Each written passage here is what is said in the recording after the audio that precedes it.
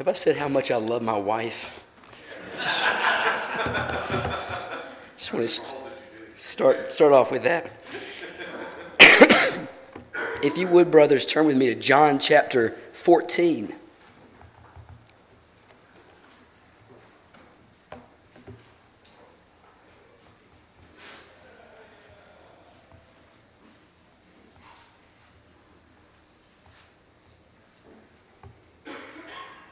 John chapter 14, and we will take as our text this morning verses 16 and 17. Hear the word of our Lord. And I will ask the Father, and he will give you another helper to be with you forever, even the Spirit of truth, whom the world cannot receive, because it neither sees him nor knows him. You know him, for he dwells with you and will be in you. Let's go to the Lord in prayer. Father God, we pray that you would illumine this text for us and help us to understand your work toward us in the person of your Holy Spirit, that we might hold communion with him and be really and truly helped. God, that we might be comforted. God, we pray that you would give us a heart not to refuse the comfort that you give to us by your Holy Spirit, nor to grieve the Spirit, but God, to walk with him. And we pray that you would help us to profit by this truth this morning and to glorify your Son, Jesus, in whose name we pray. Amen. Well, brothers, you have tolerated me fairly well so far, and so I will test your kindness once again as we conclude our devotional reflections on communion with the triune God. And this morning we consider what it is to hold communion with God, the Holy Spirit. As has been argued before, this communion, it rests upon the actions of God. It rests upon the actions of God, specifically God's actions toward us and the way in which he relates to us. Certain of these actions, by a merciful accommodation in order that we might know him personally, manifest one or other of the persons of the Trinity, so that on that basis we might hold communion severally with the persons of God, Father, Son, and Holy Spirit. So the question before us this morning, I think, first of all is, what is that work of God toward us which is ascribed most fittingly to the Holy Spirit? John Owen rightly suggests, I believe, that the work of God ascribed most fittingly to the Holy Spirit is that of giving comfort. John Owen says, the foundation of all our communion with the Holy Ghost consisting in his mission or sending to be our comforter. By the ministry of the Holy Spirit and in communion with him, we become the actual beneficiaries of the grace that is in Jesus and which comes to us through Christ from the heart of God the Father. Comfort is a word that its range of meaning has sort of constricted over time. And so we need to understand, I think, we wouldn't go far wrong if we understood it in a modern sense, but we typically, when we use the word comfort, that suggests consolation in adversity or grief. And yet the older and richer sense of that word is evident by the many options that Bible translators use to translate the Greek word here. Parakletos, helper, advocate, counselor, comforter. It suggests in a more general sense the giving of strength or support, offering aid or assistance.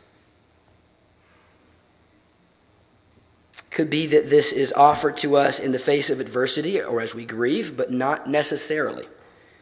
Help, I think, gets it about right. And what a wonderful thought to us, and how comforting it is, and even in the way we use that word, that God helps us in every way.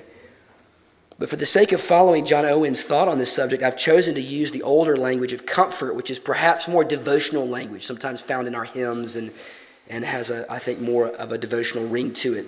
And so first we'll reflect on what sort of comfort or help that the Holy Spirit gives to us, to seek to shine some light on this and understand it in its varied and multifaceted meaning, so as to better understand this work. And then we'll conclude with encouragement for receiving and responding to this comfort and communion with the Holy Spirit. And so first of all, I want to suggest that the Holy Spirit gives divine comfort. Look with me at verse 16 here in John 14. Verse 16, and I will ask the Father, and he will give. So first of all, the comfort which the Holy Spirit gives is a divine comfort. It comes from God in the fullest sense. Now, this may seem obvious to us from the fact that the Holy Spirit is himself God, but there's more to it than just this. When Jesus says, I will ask the Father, and he will give, this is shorthand for the economic procession of the Holy Spirit. And John 15:26, if you look forward, makes this clear, which says that when the Helper comes, whom I will send to you from the Father, the Spirit of truth, who proceeds from the Father. And so the Holy Spirit then is described as coming to us from both Father and Son, and their giving or sending him to us is described in terms of procession. So one implication of this is that even when we hold communion with the Holy Spirit, primarily there's always a secondary communion with Father and Son. And behind the comforting procession of the Holy Spirit lies the loving purpose of the Father and the gracious purchase of the Son. The Father, first of all, is petitioned by Christ here in John 14:16. He is petitioned and must be the one who ultimately gives the answer. And so the outcome of this is according to his purpose. And he answers in the affirmative, of course, which demonstrates that he is willing to give comfort. And so as we experience this comfort, this real help that comes from God, it is the loving purpose of the Father which lies in the background and is part of our communion with the Holy Spirit. And then we have the Son, who is the one who is doing the petitioning. He petitions the Father, asking only for what he has merited on our behalf, what is his by rights. And so it's also appropriate to say that on the basis of the grace purchased by him, the petition is answered and comfort is given. And therefore, as we experience this comfort, the gracious purchase of the Son lies in the background and is part of our communion with the Holy Spirit. And so the overarching point is that in holding communion with the Holy Spirit and the experience of this comfort, we are the beneficiaries of a comprehensive divine effort to bless us. I mean, let that sink in. You know, God's not just taking pity on us and sort of just sending one person of the Trinity, or this is a sort of a half measure to help us because he feels sorry for us or something like this, and we're just glad for whatever we get. But this is just comprehensive divine effort. That God is pulling out all the stops and going to every length in order to give us that assistance, that support and strength that we need. And so communion with the Holy Spirit in comfort suggests that God in the totality of his personal relations is at work, intending to communicate good things to us. So it's a divine comfort.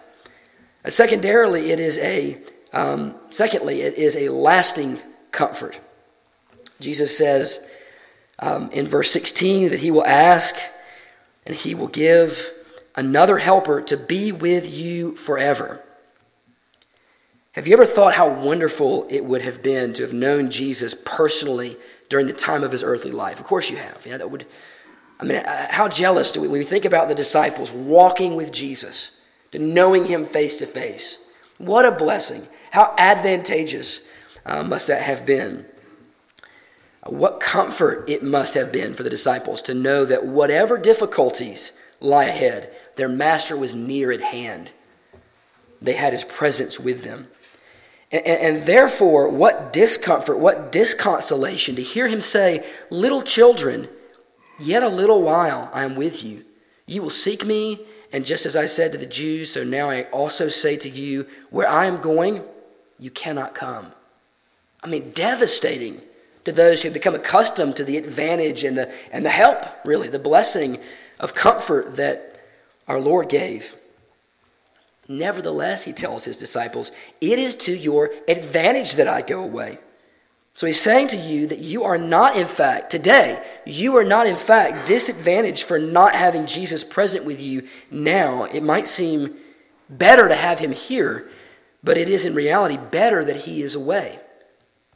The presence of the Holy Ghost with believers, John Owen says, as a comforter sent by Christ for those ends and purposes for which he is promised, is better and more profitable for believers than any corporeal presence of Christ can be. Now he hath fulfilled the one sacrifice for sin which he was to offer. And the reason for this is that, as he goes on to say, if I do not go away, the Helper will not come to you.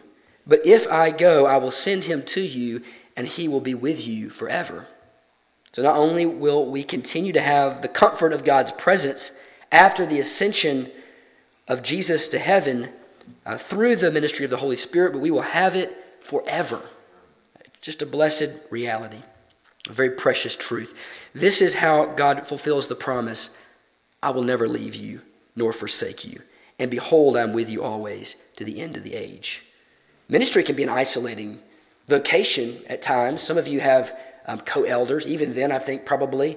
But for those who are alone, and I know many of you do feel isolated, and perhaps even your families, your wives are isolated, and the feeling of being without help, to be the feeling of feeling alone and being isolated in ministry is a real discouragement. It is a discomfort. And yet the Lord would have you know that he is with you and will be with you always to the end of the age. So ours is a comfort which is from God and is God with us forever. Third, it is real comfort. Jesus says, even the Spirit of truth. Job 41:9 says, behold, the hope of a man is false. It's one thing to have comfort, to feel that sense of stability and security that comes from, for us it may come from knowing that we're well supported. Money in the bank can do that. Job security, an extensive network of supportive relationships. And yet all of these can let us down, and we know it well. Our fortunes can change in a moment, and we can lose all that gives us that sense of stability and security. Our comfort had better not be a false hope. Psalm 33:17 says, the war horse is a false hope for salvation, and by its great might it cannot rescue. And that might seem like the height of a true hope if you've got at your backing military strength. And yet the Bible tells us that so much that we hope in is ultimately false. How sure are you of the truth and reality of the convictions which communicate comfort to your soul? We need true comfort, and so it must be based not upon wishful thinking or human thought, but on something more sure. Listen to the words of 2 Peter 1:19 through 21. And we have the prophetic word more fully confirmed, to which you will do well to pay attention, as to a lamp shining in a dark place, until the day dawns and the morning star rises in your hearts. Knowing this is something that you can know for certain. Knowing this, first of all, that no prophecy of Scripture comes from someone's own interpretation, which would place our comfort on the uncertain foundation of human thought and speculation. Peter goes on, for no prophecy was ever produced by the will of man, so where did prophecy come from? But men spoke from God as they were carried along by the Holy Spirit. So the Holy Spirit reveals the truth of the gospel and then illumines that truth that we might understand and profit thereby. 1 Corinthians 2:10 through 12 reads, these things God has revealed to us through the Spirit. For the Spirit searches everything, even the depths of God. For who knows a person's thoughts except the spirit of that person which is in him? So also no one comprehends the thoughts of God except the Spirit of God. Now we have received not the spirit of the world, but the Spirit who is from God, that we might understand the things freely given us by God. And so from these texts you begin to see the role of the Spirit to give us certain truth and the assurance that it can only arise from such certainty. This is no false hope. It is a real comfort. And then fourthly, it is exclusive comfort, whom the world cannot receive. I think far too often as believers we live with a sense of missing out on temporal comforts which the world enjoys. And yet we may sacrifice them gladly for the surpassing worth of knowing Christ Jesus our Lord. We tell ourselves that, but we can succumb to this temptation of discontentment. And so we may do this with a nagging sense of deprivation. In the back of our mind, we wonder whether or not we really are better off when it seems like we are manifestly worse off because of our faith commitments. And especially so the more hostile our world becomes towards our Christian faith. And maybe this is a particular temptation for pastors. Have you ever thought, could I give my family a better standard of living by switching to a secular vocation? And we may feel excluded from what our sort of age peers and other careers can afford to do for their families and so forth. Are we missing out, brothers? Well, here in John 14, Jesus tells us that actually we have an exclusive comfort which the world cannot receive. It cannot receive this comfort because it comes in communion with the Holy Spirit, and they don't know the Holy Spirit. But we do know him, and we have strength and support that they know nothing of, which we shouldn't wish to trade for everything this world might offer in exchange. Fifthly, it is personal comfort. Jesus says here, you know him, for he dwells with you. The presence of the Holy Spirit with us serves as the explanation for this best of comforts, a personal relationship with the triune God. Not just to know of him, to glory in his perfections and his majesty, and to admire him or to adore him from far off, but to draw near and to have this relational closeness and this sense of intimacy and communion with him. John 17:3 says, this is eternal life, that they know you, the only true God, and Jesus Christ, whom you have sent. The words of R.B. Kuiper, communion with God is what makes heaven, heaven. And we know the Father and Son by the ministry of the Holy Spirit. And so this comfort is to draw, and you think of all the other, I'm just scratching the surface here, so you think of the ways that the Holy Spirit convinces us of these realities of our adoption, and so that we might cry out, Abba, Father, and he just drives us continually back into this sweet fellowship with our triune God. Finally, it is a spiritual comfort.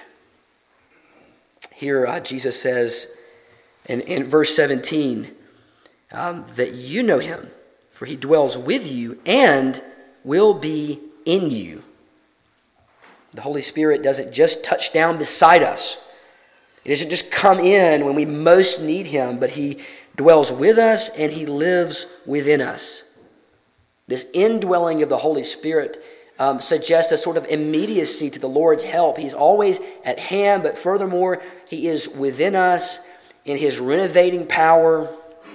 Romans 8:11 says, if the spirit of him who raised Jesus from the dead dwells in you, he who raised Christ Jesus from the dead will also give life to your mortal bodies through his spirit who dwells in you. So there is spiritual life. And there's a real change which begins with our new birth, but continues on as the Spirit is active in a spiritual manner in our life. Now how might communion with the Holy Spirit consist in receiving and responding to the comfort he gives? What encouragement do we have? And I want to conclude with this, I can't say it better than John Owen. I just considered reading from my devotionals, highlighting certain passages, just reading it to you. Of course, many of you have already read Communion with God, and I'd say read it again. Read it for the first time. It is so helpful. It's so thought-provoking and deep, but it's so personally helpful. Let me conclude with this quote, giving us some encouragement to receive and to respond to in biblically faithful ways the comfort of the Holy Spirit in communion with him. John Owen says, let us then lay weight on every effect of the Holy Ghost in any of the particulars before mentioned, on this account that they are acts of his love and power toward us. This faith will do that takes notice of his kindness in all things, Frequently he performs in sundry particulars the office of a comforter toward us, and we are not thoroughly comforted. We take no notice at all of what he doth. Then is he grieved. I think about the places in Scripture we have made mention of someone like David refusing to be comforted. Brothers, don't refuse to be comforted.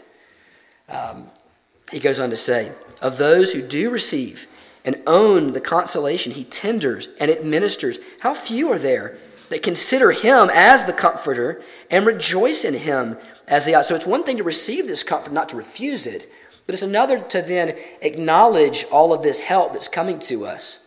It probably is rightly suggested that the Holy Spirit is forgotten, that we fail to give him praise and acknowledgement, thanksgiving for the things that he's done in our lives.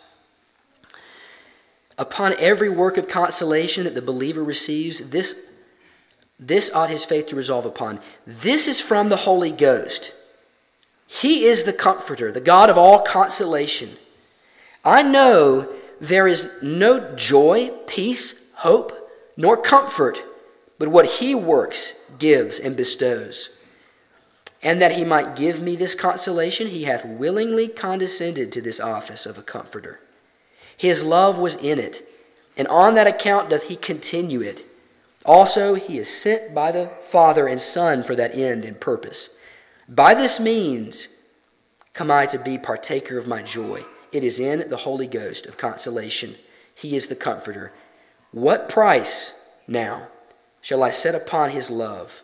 How shall I value the mercy I have received? Let's pray together, brothers.